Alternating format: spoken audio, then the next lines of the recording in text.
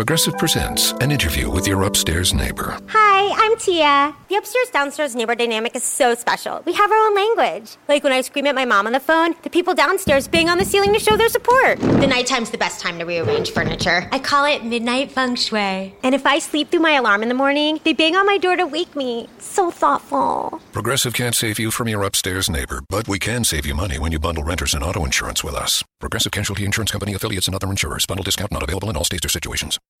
Hi, this is Eugenia Mitchell, host of At Home with the Mitchells. Thanks for listening to the following podcast on Public House Media.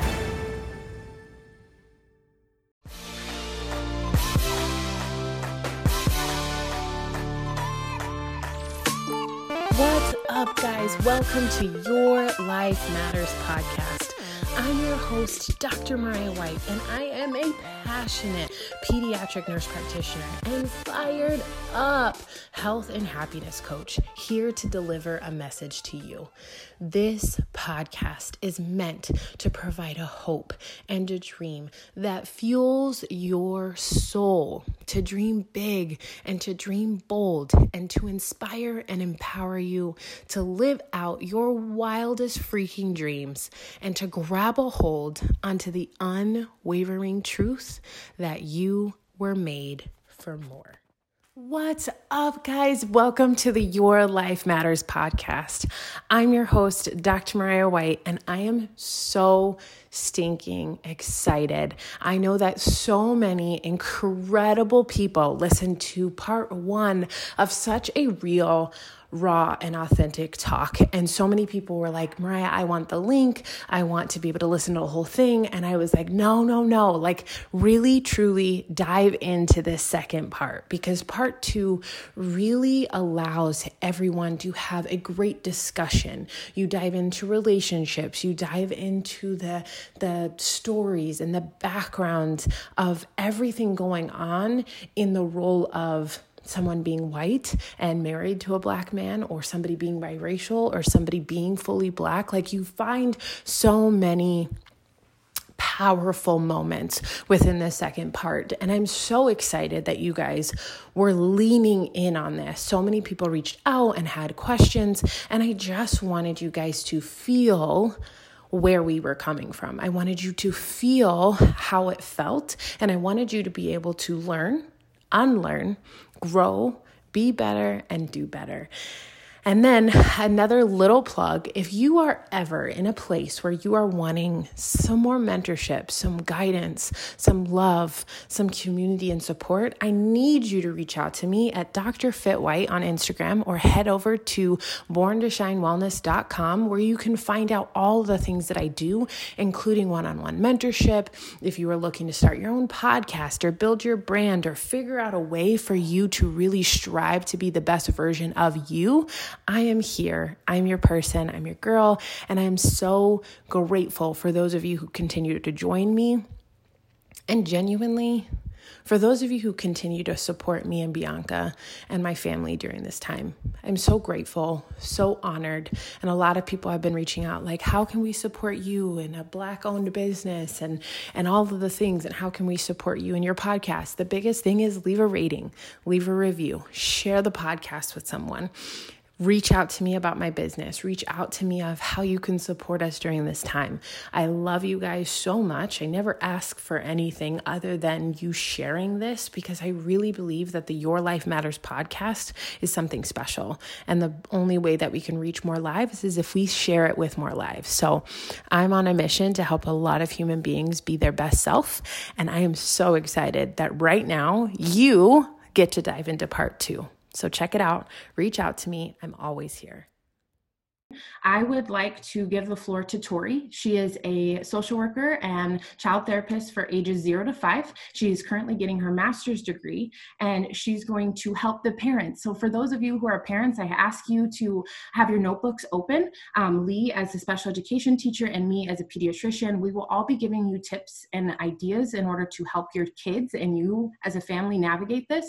So Tori, please go ahead and take it away. Thank you. I'm super excited. I'm kind of nervous, but this is something I'm extremely passionate about. In this sense of every day I talk about family systems, family dynamics, And the conversation I'm going to have with you guys today is mainly what I talk to my parents about every single day. So I want to start it with, I'm not done with my master's. I just saw that comment. I will be done with my master's in like 6 months. So I'm still in my program, but I've done my internships and everything. So I'm super excited. But the first thing I wanted to open it up with is today it should make you uncomfortable. We know as Beachbody coaches, we hear all the time that,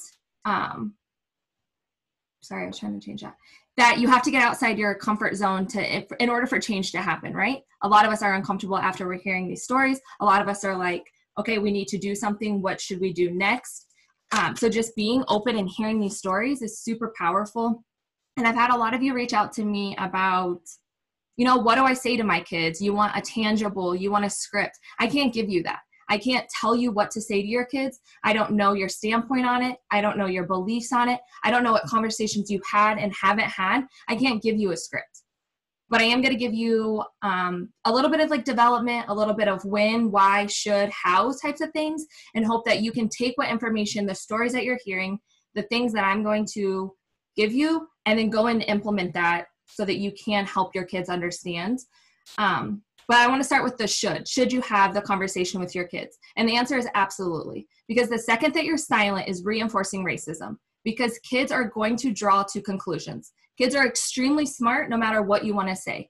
No, I like to tell my parents, think about it as kids have these gray clouds in their heads all the time with question marks. If they do not know the answer to that question, they're going to draw their own conclusion and come with their own answer. They're going to figure out what to say, how to answer that question without them knowing it. Children are experiencing racism every single day without us knowing it. At school, on sporting events, Mariah and Alex shared their experience growing up. They're experiencing it every day. So if we're not having those conversations, regardless of what race you are, they're going to experience it differently, and you need to be having those conversations. I wanted to go a little bit into development, but I'm not going to go super deep. But when a child is born, obviously 0 days, 0 months, they don't know the difference. But by 3 months old, they are, because they're identifying familiar faces of their caregivers. They are recognizing who's caring for them, who's around them, and who they're exposed to. So at as young as 3 months old, this is where you should be having exposure. I come from a town of 200 people with only white people in there. I had no experience. I had no exposure. Well, what can you do in those moments? There's dolls. Think about all my white girls on here. What were all your dolls? What were all your Barbie dolls? Mine were all white Barbie dolls with blonde hair. On the flip side of it, Mariah and I were having this conversation the other day. All of Alicia's dolls are black. All of Alicia's dolls are of brown skin, something of that aspect. Having dolls that are more diverse, having books, having movies around, and allowing them to see that. But the biggest thing I think as well is just the exposure and the culture. If you live in a small town where you don't have to stay in this box, but you're in this box, allowing your kids to get outside of that box, taking a vacation, seeing other exposure, seeing other cultures, and allowing your kids to experience that, because they learn from experience. They learn from exposure. There's a ton of books out there on Amazon. There's a ton of movies out there. There's a ton of dolls out there. So think about the toys, the exposure, the culture, and just allowing your kids to experience other things. And then fast forward to like 3 years old. 3 years old is when they start like picking and choosing who they're going to play with. So they're probably not having those conversations yet. They're probably saying things, but not as much. But then 5 years old is when you definitely need to be having those conversations, because they're having those conversations. They're having the racist comments, because kids are a direct mirror of their parents. They're going to school, seeing and doing what their parents are doing, and that's how they're going to do it. And that's like when kindergarten happens. That's when kids are experiencing all of that.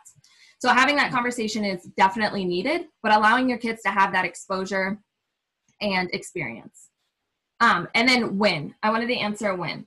At first, you have to be comfortable with this conversation yourself.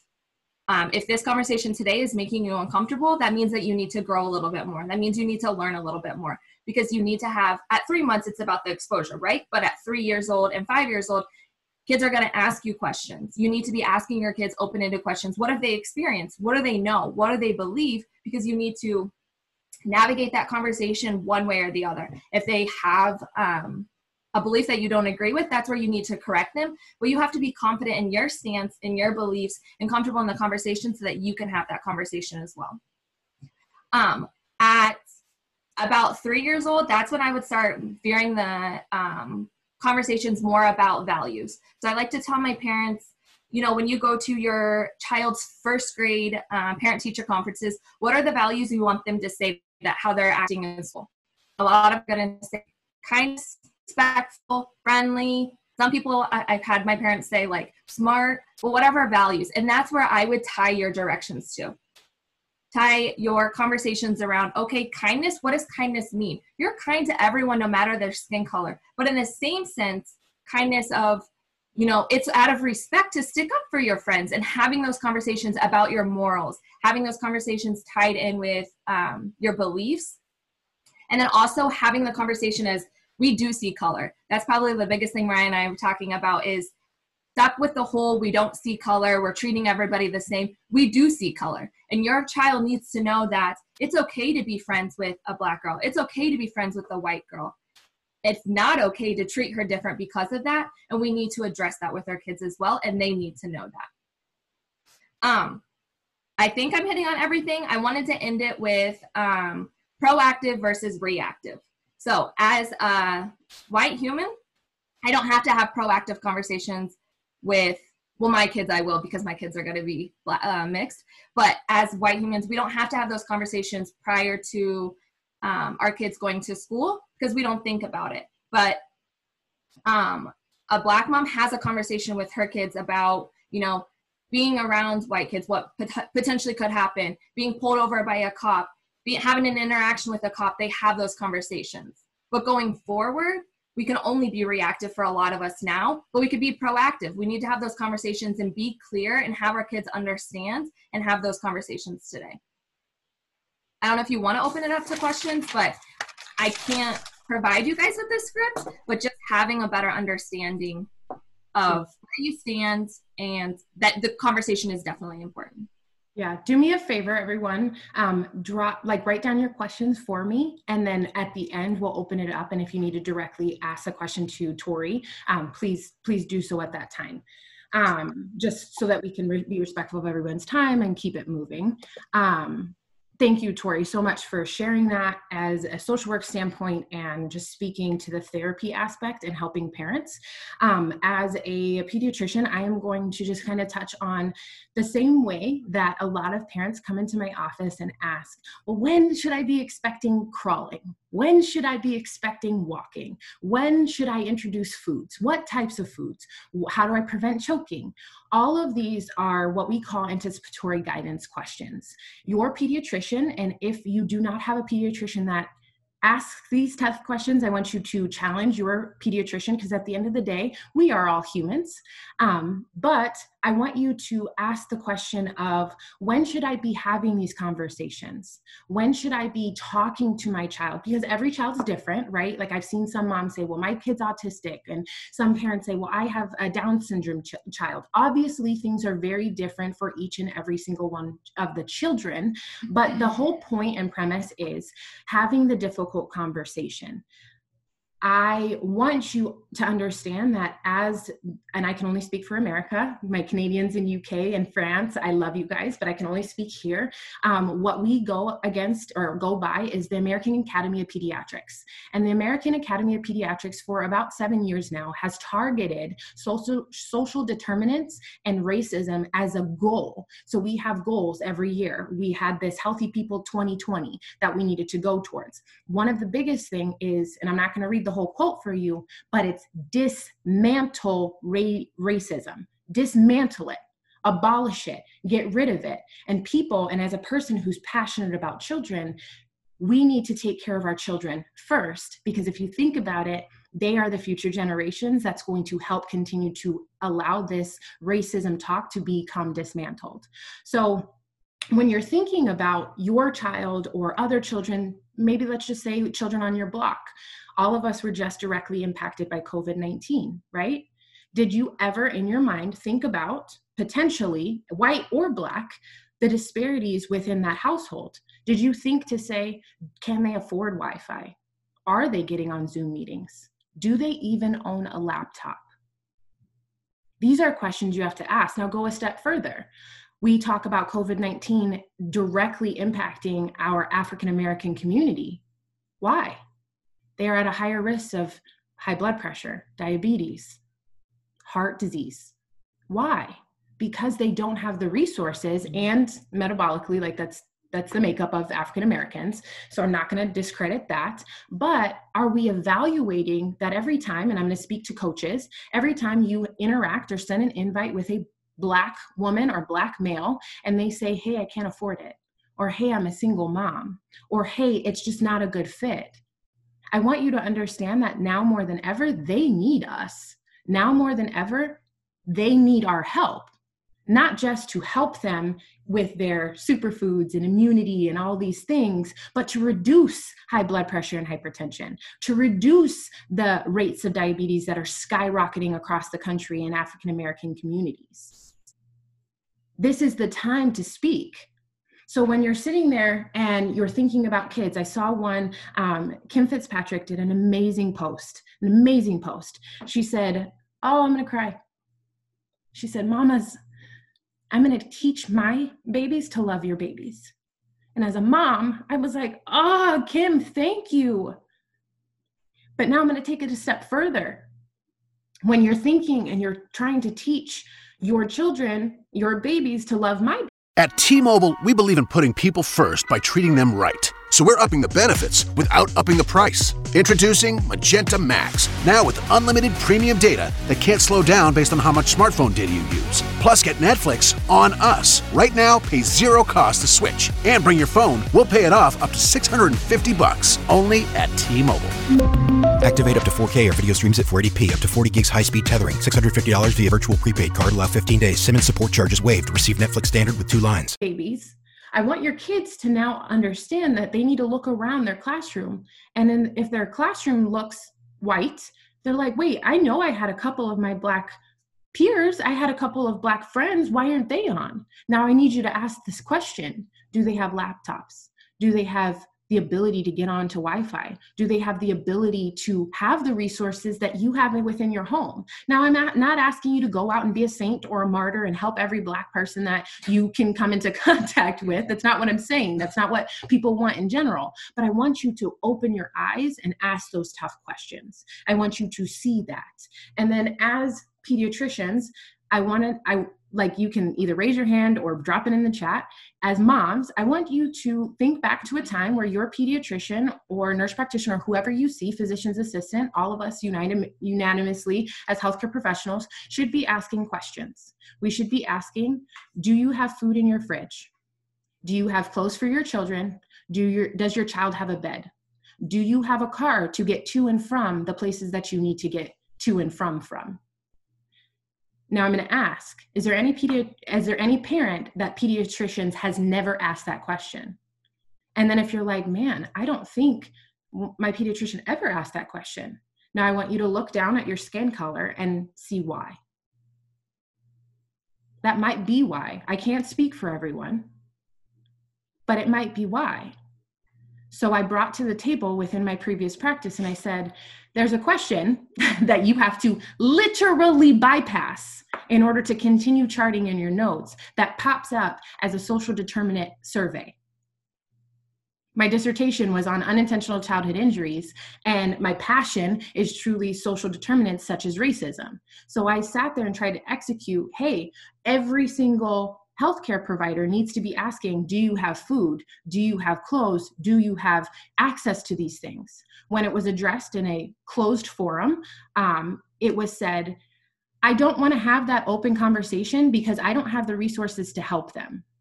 So then I asked a little bit deeper and I went a step further. I said, why? Well, we don't have a social worker on campus and we don't have these resources to be able to help them. So I already know if I ask the question, they're going to tell me that they don't have X, Y, and Z, and I don't know how to help them. So then what happened? Every white or Black or Mexican or person of color that ever was seen as homeless, seen as some type of social determinant where they were unable to give their child the resources that they need. You know who they saw? Me. You know who my white colleagues would send them to?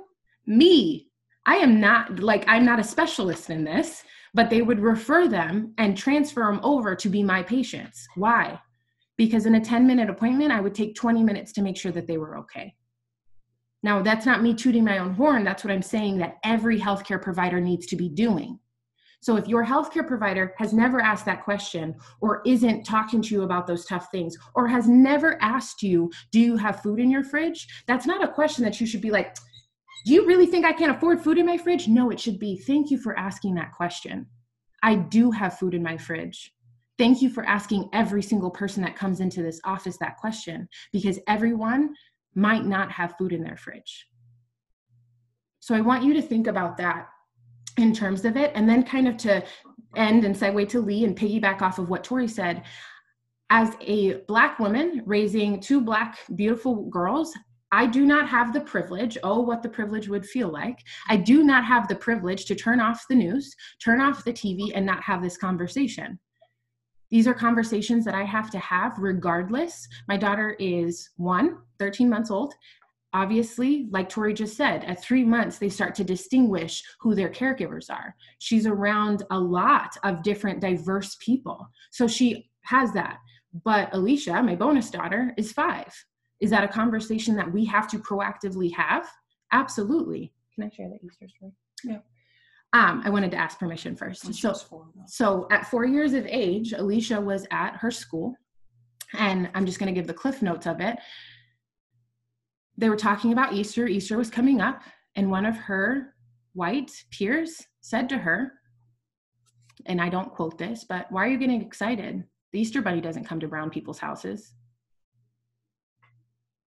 Alicia came home and didn't have that open conversation because she just was like, Alicia doesn't see color, but she sees color, but she doesn't understand it, right? At 4 years old, it's like, okay, I don't really get it. But it was, well, Mommy, does the Easter bunny come to brown people's houses? And then that opens up conversation, right? Now I'm going to ask you, are you going to have those difficult conversations with your children if they're white? Probably not, but should you? Yes. Should you expose them to good resources? Absolutely. Should you have a diverse group of dolls in your collection? Absolutely. Should you have Black and brown and all the different colors? Yes. And then in a different light, there's some really great resources that I'll share and it'll kind of circulate, but you should be asking them, especially if you have, this isn't so much toddlers and preschool age, but if you have adolescents or especially teenagers, for my moms who have teenagers, I encourage you to show the video of George Floyd. I encourage you to get on Netflix and use the resources and have open dialogue while it's happening. See what their stance is. Because at the end of the day, just like Tori said, I can't tell you how to have a conversation. I can't give you a script. But the unanimous thing that I want you, the consensus that I want you to have within your house is, what is your mission statement as a family? If it's faith-based, great. God loves everyone. God loves all children. If it's not faith-based, we believe in kindness and fairness and equal opportunity and health equality. And everyone is everyone and everyone is a human, and we treat humans the way that they deserve to be treated. The golden rule, right? That's your mission statement. And then from your mission statement and value as a family, then go down and allow your kids to answer the question, ask the question. One of the things that Tori shared with me as we were talking about this is every child walks around with those little like thought bubbles, right? With question marks all the time. Are you going to be the one that is helping to answer the question?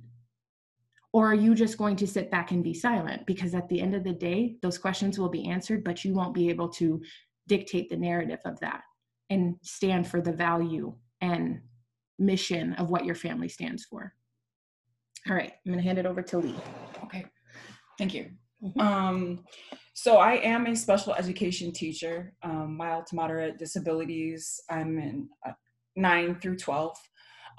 Before that, I taught English for 2 years. And then before that, I even taught English and social studies classes. I have always taught in Title I urban areas. I do not live in those areas. I don't know who's from where, but basically I was living in the Northeast in this place called Scottsdale, where it's golf courses and rainbows all the time. I had job offers out there, but I chose instead to drive 45 minutes to an hour to South Phoenix, where my schools were predominantly Black and brown. Going into the English field, it was frustrating because I would have to ask permission to teach using African-American history texts to my kids. I would try to teach my kids that we can have more than 1 month to celebrate our history, and then getting a little bit of pushback from administration, but at the end of the day, having it all work out. And I, as I was teaching English, I was working on my master's degree to move into SPED because those of you who are teachers, especially my SPED teachers, you don't do it for the money, okay? You do it because you're passionate about being a voice for the voiceless, teaching kids how to advocate for themselves. So with that being said, I work very hard to educate your kids from the time they enter that door to the time they go home. What's huge is that it has to be a collaboration with parents and teachers. It has to be collaboration with parents, community, the entire school. I'm bringing this up because as we talk about the difference between what people with children of color, what we have to teach our kids versus white families, some of you might think, well, this doesn't really affect my kids. I don't want to expose them to this. And that's great that you have that choice to turn a blind eye. But if we're going back to my childhood growing up, that racism was taught, even if it was to stay quiet. If our kids aren't exposed to the education of race relations, people with differences, because from a special education standpoint, I'm going to have to, COVID hit, but we were talking about getting involved in different special education, community outreach programs and stuff like that, so that our children can be exposed to other people with disabilities. I don't want it to be like, oh, mommy, look at that. Oh, why does that person look like that? And the same thing happens as Black people, where little white kids see a Black man coming and are like, oh my God, it's scary. So my request as an educator is for you guys to please join in with helping us educate, not just the stuff that is actually in the curriculum, that is in the content that's going to be on the SATs, but let's help in socializing our students, our kids, with people that in situations that do not look like them. Community-wise, as I work in Title I urban areas, which means that, okay, we're talking about everyone qualifies for free reduced lunches. I have kids that are homeless that come to school. The only time they get to eat is when they come to school. I got kids that they have to drop off their siblings because either mom's working several jobs or she's on the couch knocked out because she's a crackhead. This is a situation where I've given my clothing to my students. And I got kids, we had a football team that was going for state. And we had a basketball team that was about to go for a state championship. And twice I've had kids come in after a practice meeting crying. Well, miss, they won't give us a chance. Well, what happened? Well, we had home field advantage, but nobody would come to our school to play. So instead of forfeiting, we were forced to go up north to their school. And what I'm saying this for is because if you live in an area that is privileged, I'm not asking you to be the great white hope, but what I am saying is that if you're looking around and you're noticing the difference, let's talk about maybe a fair share. These people shouldn't have to want to, if it's about athletics, to move their kid to an entirely different district so that they have a fair shot at their education or playing sports. It's time to kind of share the wealth and share the education. If you find that we've literally had a white team say to us, well, we don't want to come to your school because we fear for our lives. You guys can't come to South Phoenix for a basketball game at 4:00 in the afternoon on a Wednesday. And instead of the league forfeiting the game because they refused to come, instead of finding a neutral spot with home court advantage again, we were forced to go there. The kids start a fight on the court.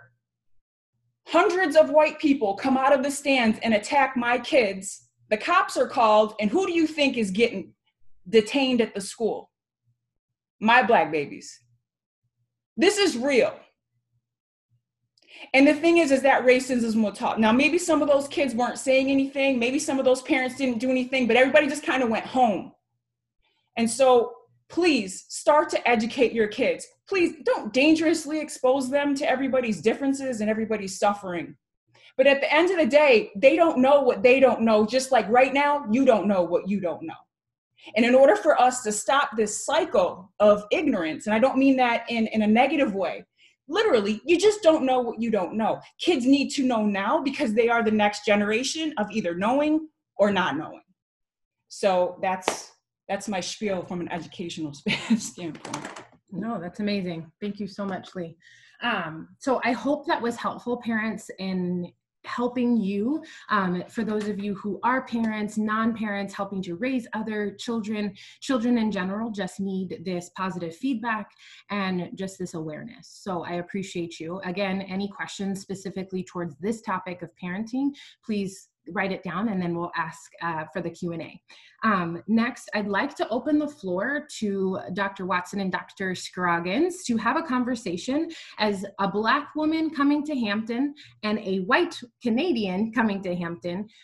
Virginia bravely talked about her experience with that, but also how uncomfortable she must have felt going to a predominantly Black school, a historical Black college, and then Alex being on the receiving end. I know some of you guys follow all three of us or one or two of us on social media. You see how close we are, and I just want them to talk about how their friendship kind of blossomed, came together, but also their perceptions of both of those two women being in a school like that. So Alex, if you want to go first, being the historical Black woman at the college, and then Jen can kind of chime in and you guys can kind of banter, talk back and forth. Yeah, so for me, my parents went to an HBCU, historically Black college and university.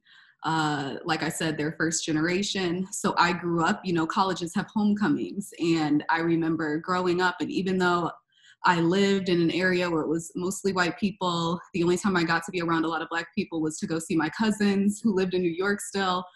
I loved. With Metro by T-Mobile, your hard-earned money goes further. This tax season, there's 0 fees to switch. Enjoy Metro's lowest price, just $25 a line for 4 lines. Plus, get 4 free Samsung Galaxy phones when you switch. Now that's the best deal in wireless. Metro by T-Mobile, empowering you to rule your day.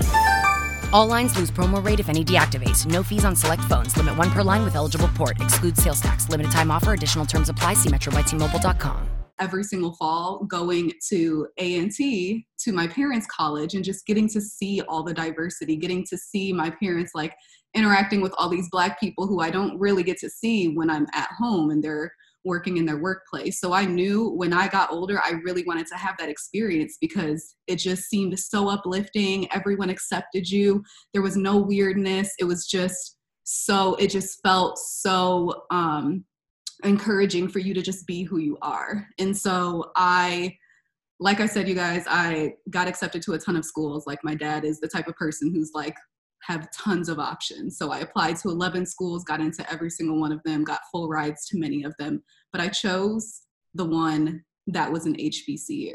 And the popular belief is, like that was home. Like when you got there, you felt like completely accepted and you didn't have any issue assimilating to it. But the reality is, like I said, I grew up at predominantly white schools. So it may be popular belief that, you went to an HBCU, like, you felt comfortable. No, I didn't.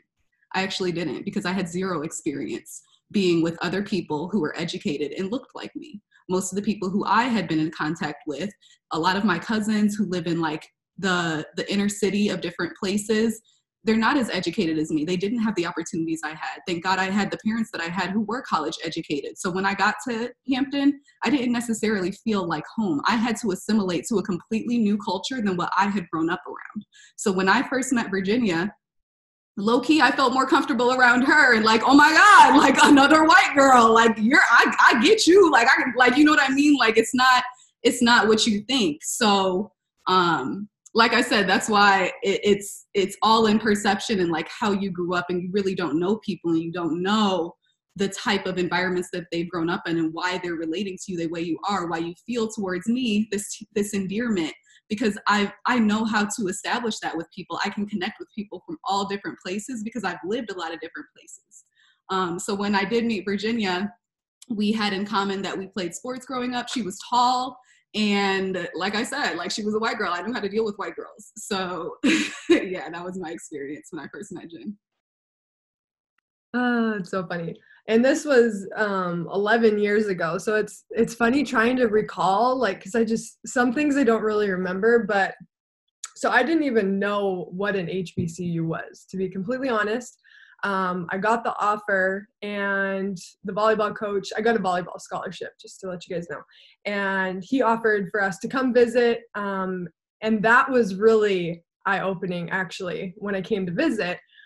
We went around the campus with the coach, and everyone was so welcoming. And I don't know if it was because I was with the coach, they knew I was on a visit. I have no idea. Either way, it impressed us to the nines, and everyone was opening the door, saying hello, hi miss, how are you? And being from Canada, like, I mean, people say hello, but they don't really say hello. They do not go out of their way to make you feel like that. So it was just like, wow, this is going to be great. Like, everyone's so nice. And so that was my experience on the visit, which was awesome. I'm glad that I got to go visit, and I was like, okay, I'm going to go.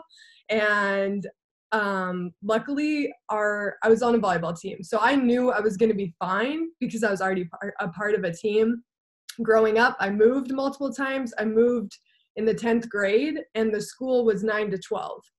So in the 9th grade, everybody makes their friends, right? 10th grade, you're the new kid. So I already got an experience of eating my lunch in the bathroom by myself. And I feel like having that experience, I was like, it's okay. Like, I know I'll make friends. It'll be all right. And immediately our volleyball team they're my friends right away. And we went to school a month earlier. And so I was close with all of them, and they were from all over. We had people from the US, Canada, Bulgaria, Serbia, Puerto Rico, Colombia. Like, literally, we were like the international volleyball team. So it was great to have that right away. But in our dorms, we're at different, freshman, sophomore, whatever. So we're split up. So in the dorms, it's a different experience.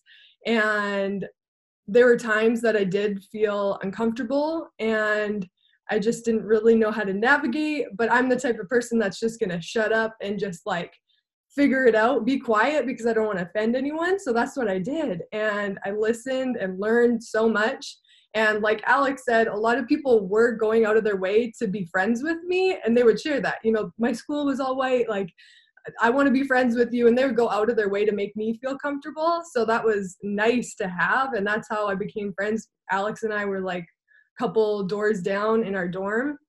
And that's one thing that I've tried to take with me going forward, is because I do remember during those 6 years, every day, in a point in my day, I felt uncomfortable. Like, it just is what it is. But going forward in situations, when I see people of different ethnicities, I just try and be nice. Just try and smile. Just say hello. Just be polite. Because if you say nothing, they may assume that you don't like them.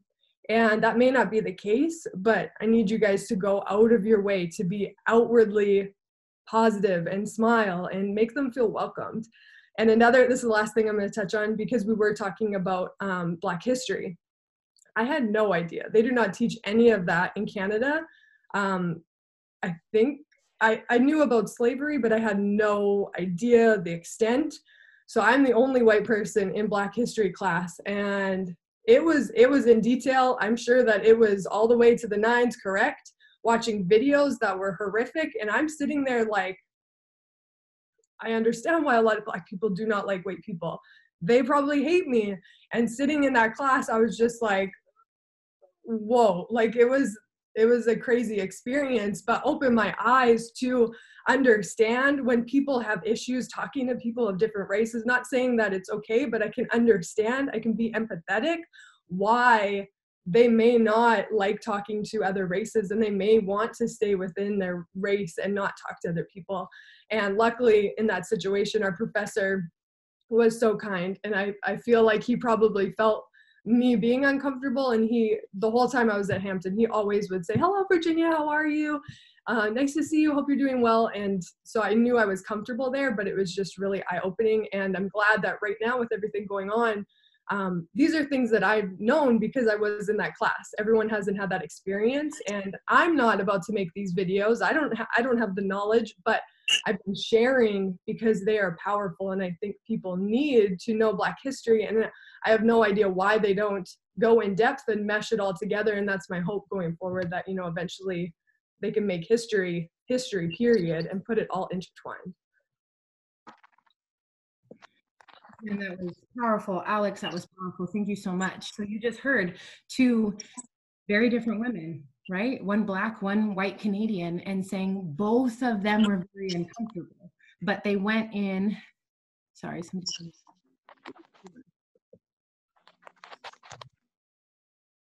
they went into a very uncomfortable situation and found comfort within that. Right? Alex expressed like, hey, I felt comfortable. She was a white girl. Like, let's do this. And Jin's like, okay, my team's Black and from all these other places. And we just came together in solidarity. So I love that.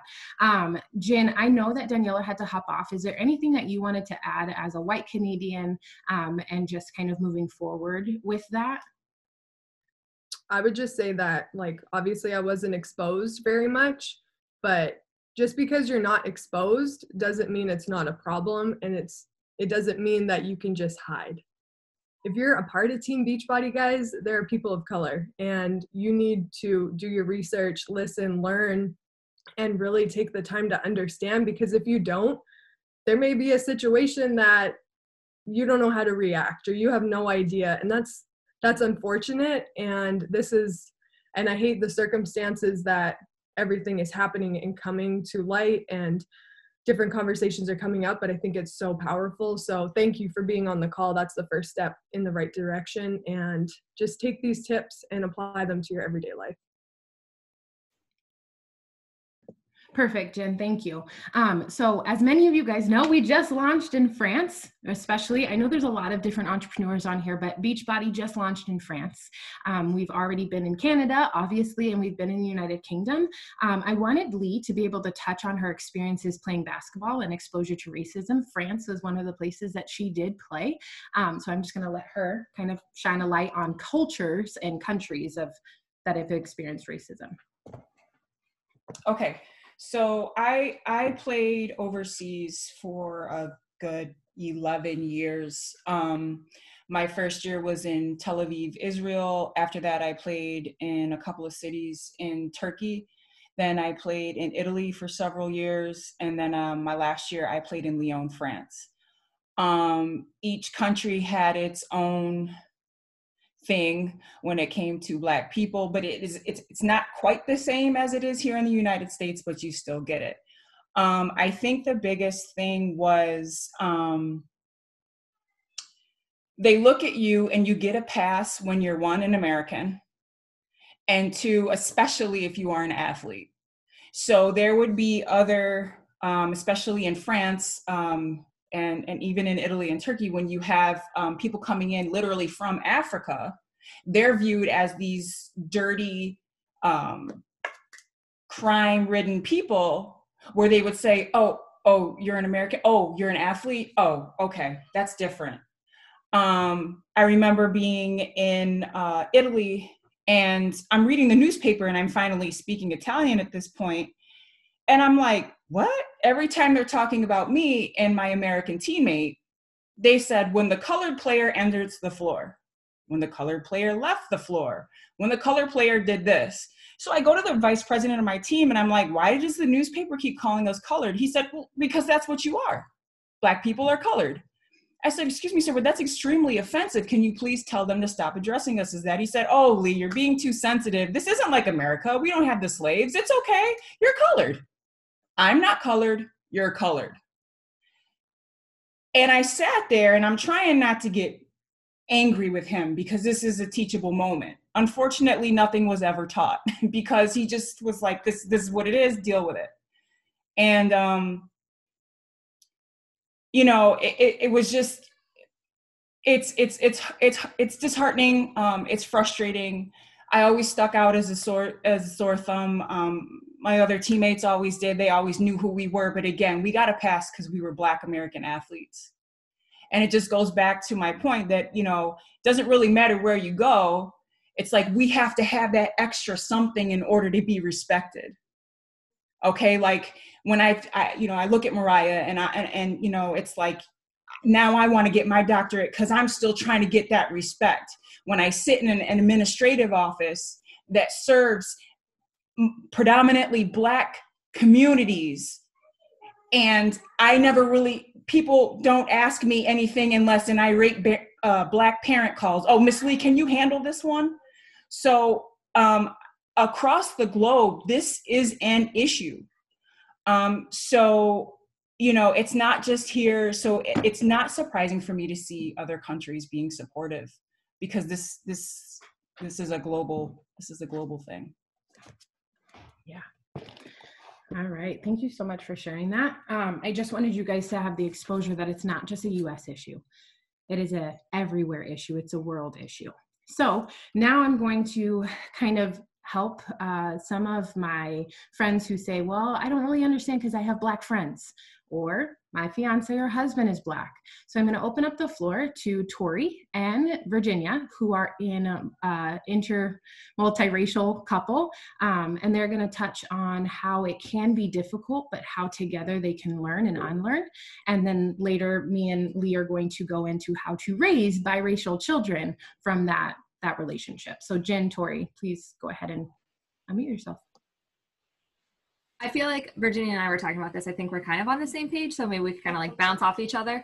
But I think the biggest thing and the biggest takeaway for me is allowing to see his stance, allowing to hear his perspective, and allowing him to speak on the experiences that he has experienced. I feel like I just said experience like 6 times. But until we were able to sit down and have that conversation, I didn't know a lot of the things that I pushed under the rug through the last 6 years of our relationship. I hear how important it was to him and all the things that he's been through that I didn't do anything about, that I did shove under the rug and didn't think anything of it and made that excuse and justified those behaviors. And then I think about like our future, like that's not okay, but at the same stance, like if I can't do that now, how do I expect to do that for my future children? How do I expect to do that for the people that I love, like Mariah and her girls? Like I can't, if I'm not willing to do it for him in the situations now, I can't do it moving forward. And just allowing to hear that stance of his side of it so that I could fully understand. Yeah, and we talked, and that was our similar opinion. And then too, also, you know, something that I'm not proud of myself for doing in the past is questioning or trying to say the other perspective. Like, no, they didn't mean that. You know, that's not where they're coming from. In those situations, you can never relate. You're never that person. You just need to sit and listen and ask, you know, what can I do to help? Or how can we make this better together? Don't ever question their feelings. And that's something that in the past I have done. And now especially, I'm like, that was wrong. And so going forward, that's something that I want to do better. And then also just know that this is a conversation that's going to come up. It's not like, hey, we're on this call. We're never going to talk about it again. My husband and I have had plenty issues, conversations. I won't go into details, but it comes up a lot. And you may think, you know, you see us together, we're great. Yeah, we're great. But when you get thrown into different situations, it gets harder. So just be willing to listen and learn from one another, and just be open to continuing to try and grow and do your best. I wanted to add one more other thing though, is the one thing that I did talk to John about is like bringing those things up, like apparent to me, like bring them up, like I'm being open to it so that he can explain it. Especially a lot of the times in a lot of the situations we've been talking about have been about our loved ones, my family, his family, my friends, his friends. And sometimes those conversations could feel uncomfortable in the sense of like, well, I don't want to hurt your feelings because that's your fill in the blank. I don't want to hurt your feelings of whatever, but I applaud him for bringing that to my attention so that because I didn't fully understand because of a lack of experience, a lack of not willing to see the other side of it. So having that conversation of like, bring that to my attention and being open to hear his side of it, because it is clearly happening now that we've had that conversation. And last thing, sometimes I have not been aware. Like, it's unfortunate that I can't pick it out or pick up on it on him feeling uncomfortable, or even one of my friends feeling uncomfortable. So I encourage people on the other side too to express. And I know, you may not get a great response, and it's not an excuse. And I wish that I could pick up more, but I am thankful every time somebody brings it to my attention so that the next time I can do better. And I'm just aware of the situation.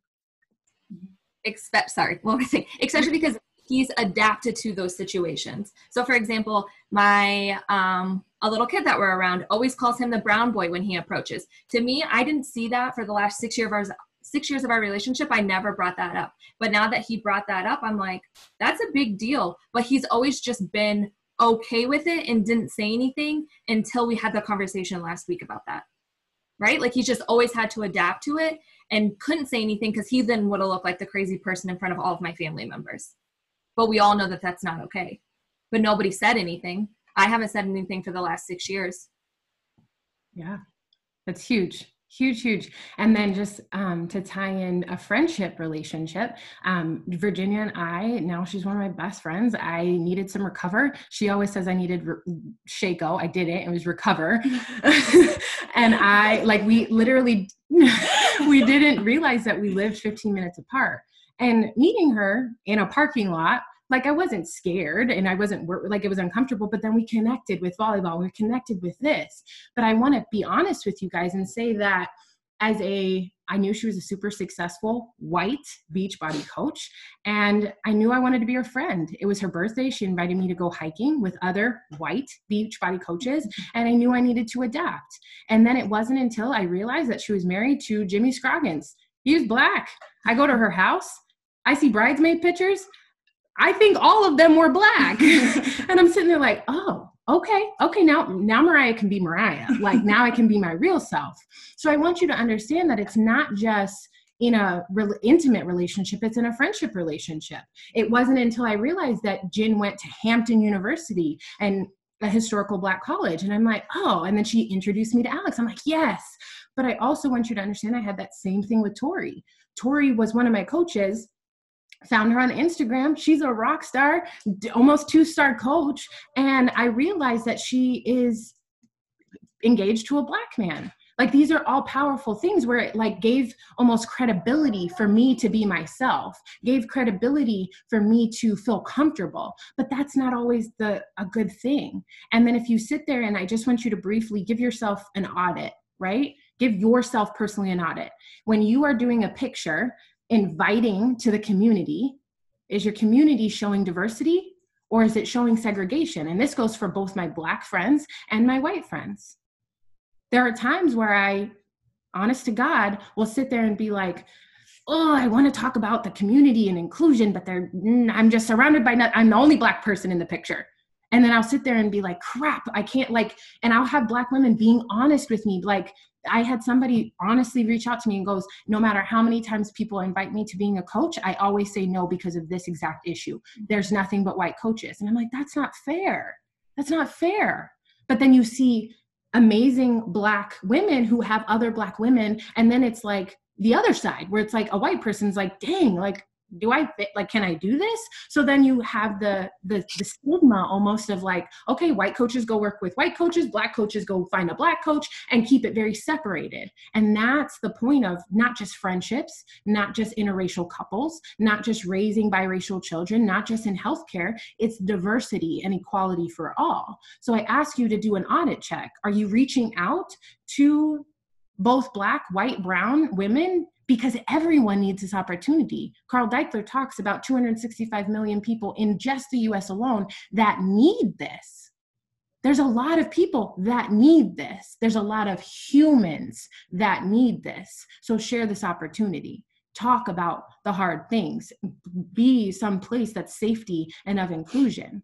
And then for friends that of mine personally and professionally, if you are the person that's like, no, I'm not racist because I have a black friend, I want you to understand that that does not include you in not being racist, and it doesn't mean that you are anti-racism. And if you are exhausted, if you are feeling tired and fatigued of this conversation or the conversation of race and you just want it to go away, I want you to also know that you are part of the problem. Because you've been exhausted for 4 days. Black people have been exhausted for 401 years. So I want you to feel exhausted. I want you to be tired of talking about it, because then maybe you will change. One of my friends on an open call, on an open forum, sat there and said, and I shared this in a post if you guys want to read it more specifically, she's a dear friend of mine. We talk almost every day. And she said openly, well, now I feel like my glasses are on. Now I feel like I have glasses on. I thought that I could see, but now my glasses are on and I can see definition and color and hues, and I can see the fine lines that I was missing before. So I let everybody kind of be like, yeah, that's how I feel. I have my glasses on. Well, let me share with you. In the 3rd grade, I was told that I need to wear glasses. My mom got me Steve Urkel glasses, guys. I looked ridiculous. Like it was ridiculous. I know my sister and my dad are on. Y'all did me dirty. I looked crazy. So I'm sitting in class, and when I got made fun of, when it became uncomfortable, when I was tired of being picked on, you know what I did? I took my glasses off. And I didn't see as clear. So I'm asking you, if you are one of the amazing people that say, now I have glasses on and I can see, now don't take them off, even when it's hard. Now don't take them off, even when it's uncomfortable. Now don't take them off when they're not popular. You won't always be popular standing up for stuff like this. You will lose family. You will lose friends. And that is a very hard place to be, but it is the truth. So I just wanted to share that with you. Keep those glasses on at all times, not just when it's the popular thing to do. Because yeah, many of you posted your black square, but in 6 months from now, I want to go to your account and I want to see if you're talking about what you talked about on June 2nd. I want to see a year from now in 2021, if you're still talking about this issue. Because then if you're not, I know you took your glasses off and it hurts my heart. So now, as 2 women expressed being in an interracial couple, now I kind of want to talk with Lee about raising biracial babies and being biracial women and the not the product of your guys' relationship, but kind of, you know what I'm trying to say. Like, they're not going to make us, but like they're going to make biracial children. So, okay, just like you go. So what I shared with you guys earlier, if you are in an interracial couple, or if you know a mixed baby in your life, I had a difficult conversation with my mom, and my mom called me, and she loves both of those girls. And she was like upset. She's like, Mariah, why didn't you tell me? Why didn't you tell me that you had to deal with this? Why didn't you tell me that I need to be more aware when I have the girls? Why didn't you tell me that you would say some things, but you never said anything? And I said, Mom, and I brought up a conversation. So Tori first moved from Iowa and came to Arizona, and she didn't have any family. So I asked my mom, I said, hey, Mom, is it okay that Tori brings her and her fiance and enjoys Thanksgiving dinner because she doesn't have any family? My mom didn't think anything of it because she would say, I don't see color. I've educated her on how she can't say that. But John was like, hey, is this Mariah's black family or is this Mariah's white family? Which one is it? Like, it's a conversation that needed to be had, but a lot of people don't realize why it's being said. And me and Tori talked about it. And she's like, I didn't think anything of it. And I'm like, I know why he asked me that. So it's like understanding that you might have mixed friends. You might have Black friends. You might have white friends.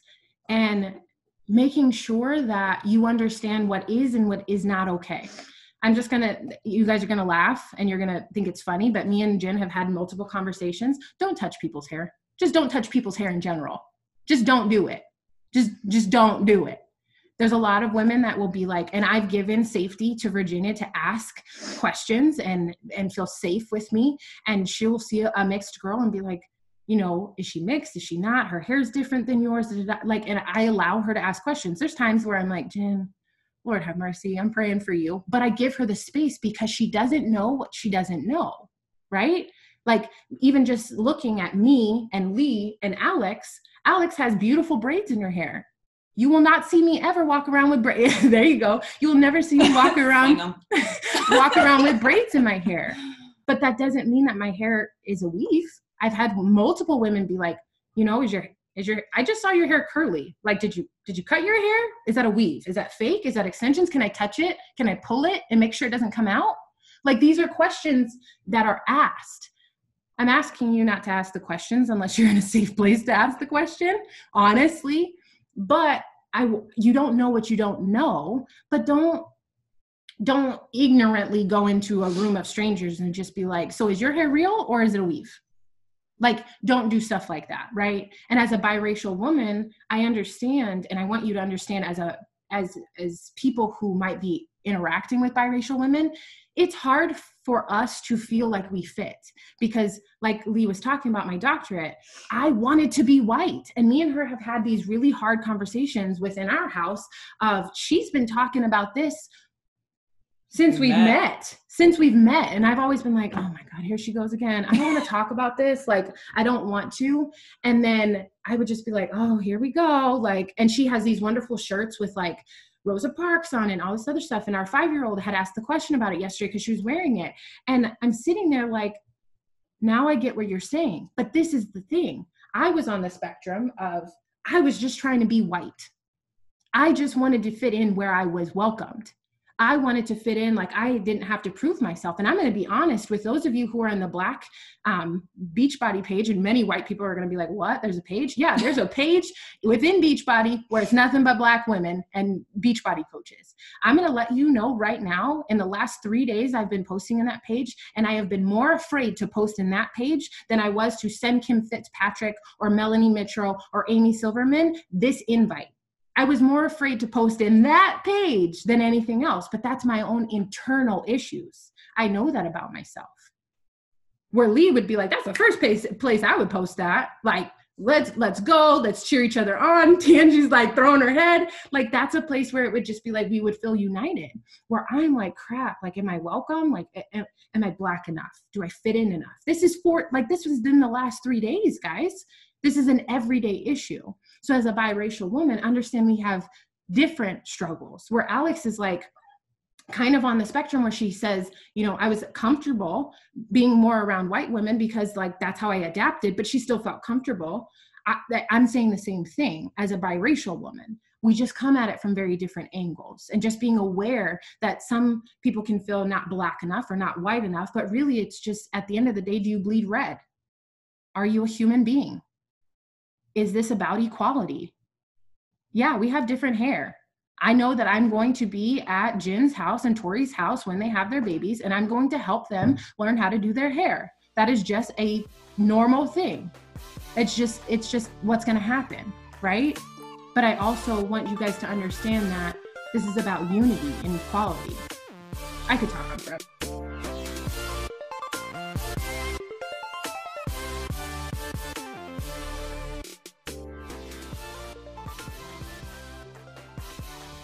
What's up, guys? Thank you for tuning in to yet another episode of the Your Life Matters podcast. I'm so grateful that you're here. I just ask that you share this episode with somebody. I ask you to just share it and give it to somebody who could potentially need to hear this message. I really am on a mission to help hundreds of thousands of people to believe that their mess is their message, and that their story really does matter, and that above all, their life matters. I'm so grateful that you're here. I want you to share this episode. And then on top of that, if you could please leave a rating or a review, or both. Let me know what speaks to you. Let me know what you need to hear. Let me know what you've connected with, because that's going to be the best way that I can make sure that I'm giving you guys exactly what you need. I love you guys with all my heart. I'm so grateful for you, and I want you to know the difference and the impact you guys make in my life.